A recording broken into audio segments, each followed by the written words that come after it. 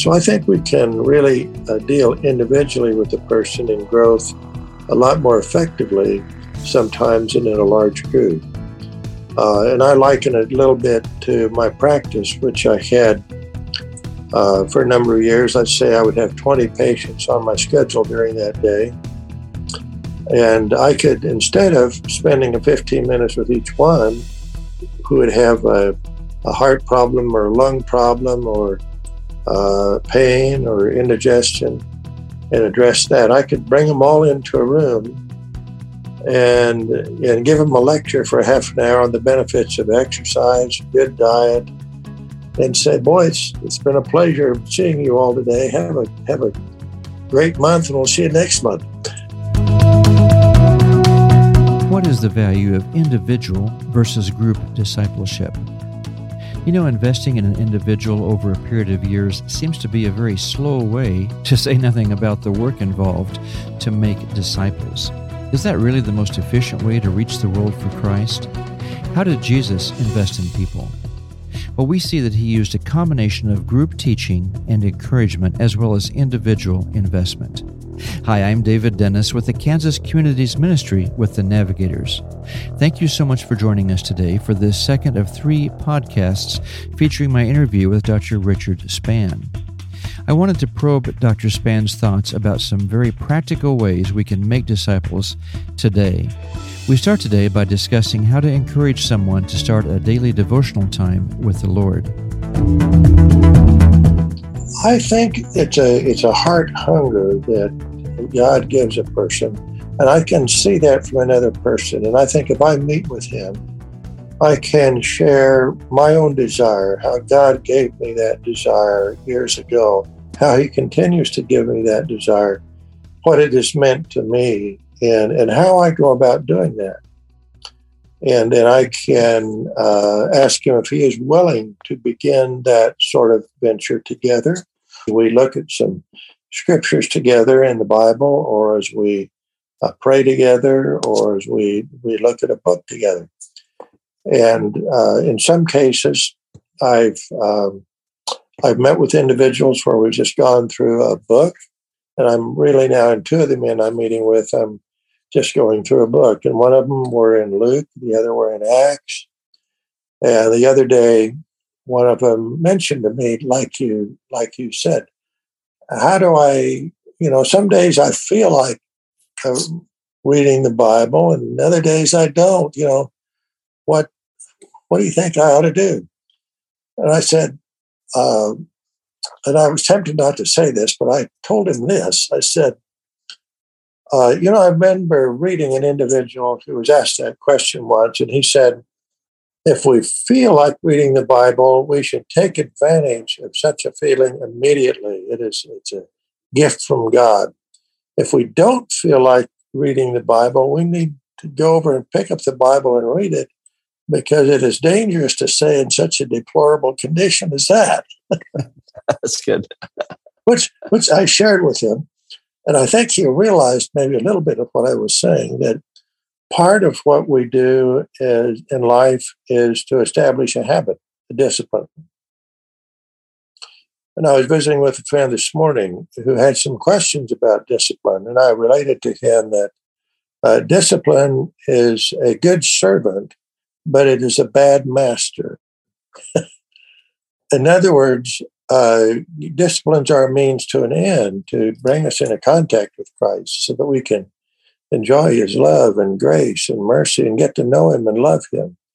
But if we're at a point where we view discipline as something that we must do in order to be accepted of God, that we must do in order to feel good about ourselves or to please someone else, then it becomes a bad master.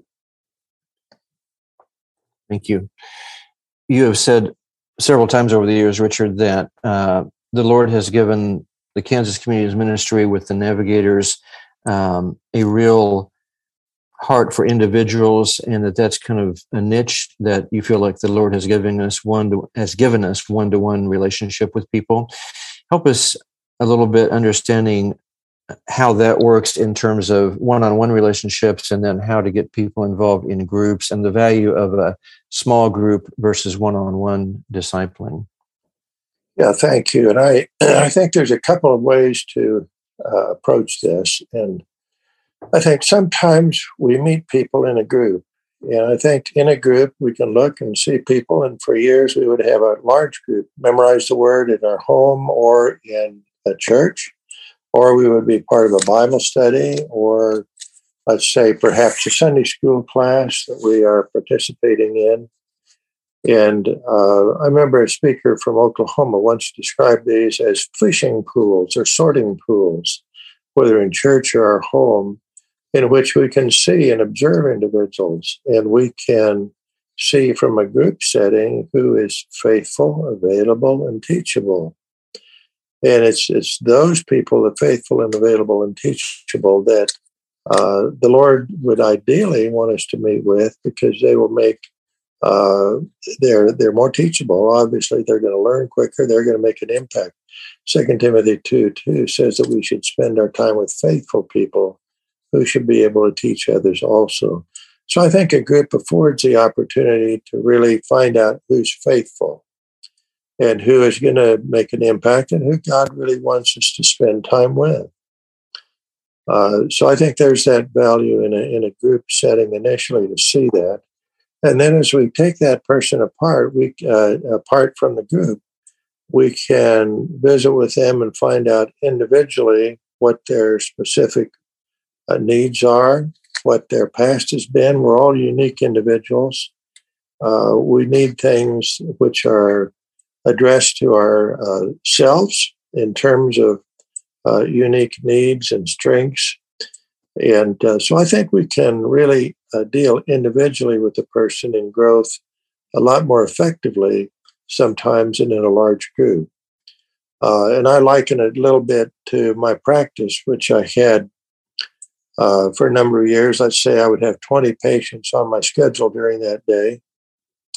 And I could, instead of spending 15 minutes with each one, who would have a heart problem or a lung problem or pain or indigestion, and address that, I could bring them all into a room and give them a lecture for half an hour on the benefits of exercise, good diet, and avoiding smoking and drinking and carousing about and watching your weight, and say, boy, it's been a pleasure seeing you all today. Have a great month, and we'll see you next month.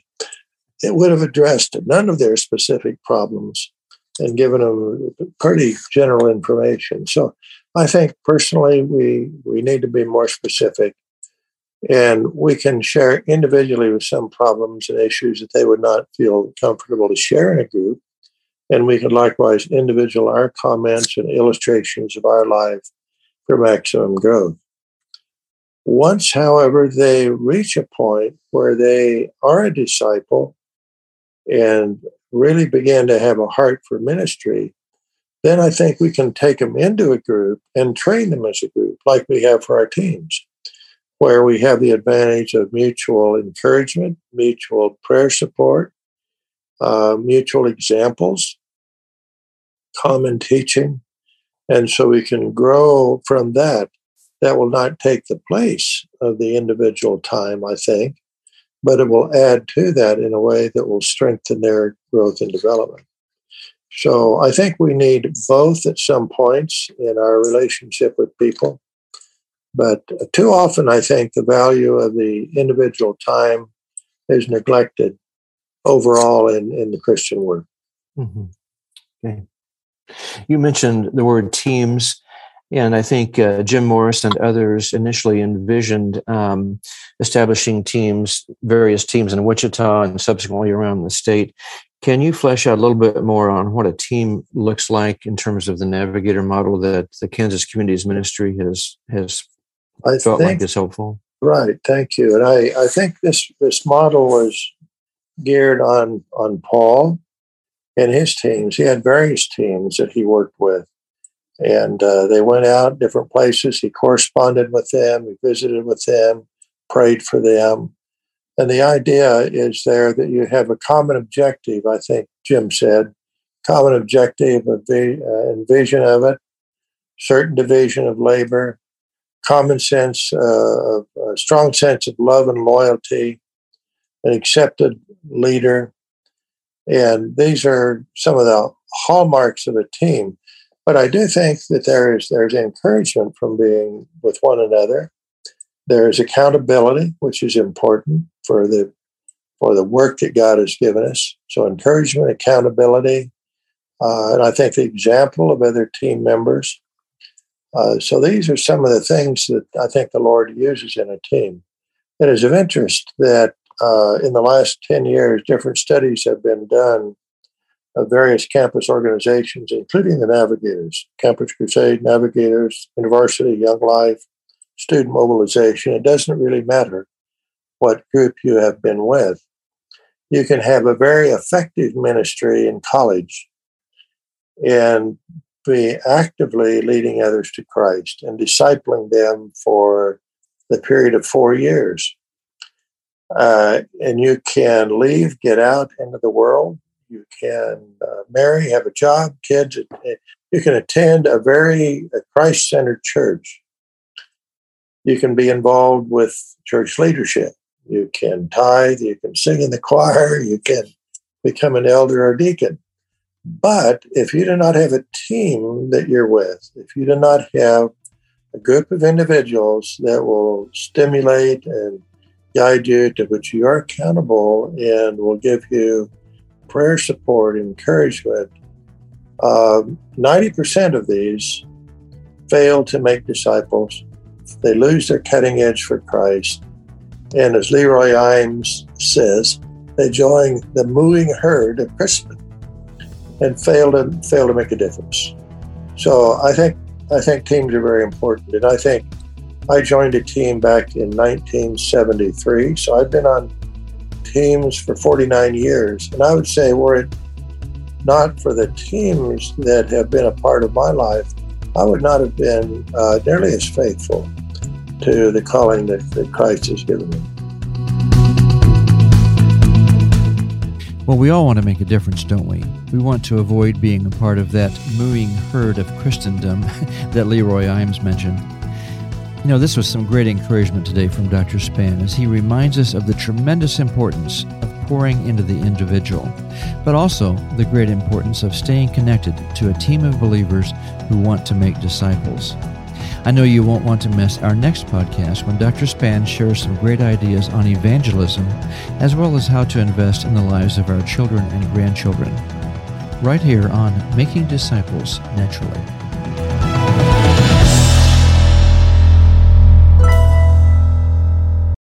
The views expressed on this podcast are those of the speakers and are not necessarily the views of the Navigators, nor of the Kansas Communities Ministry. Thank you for listening.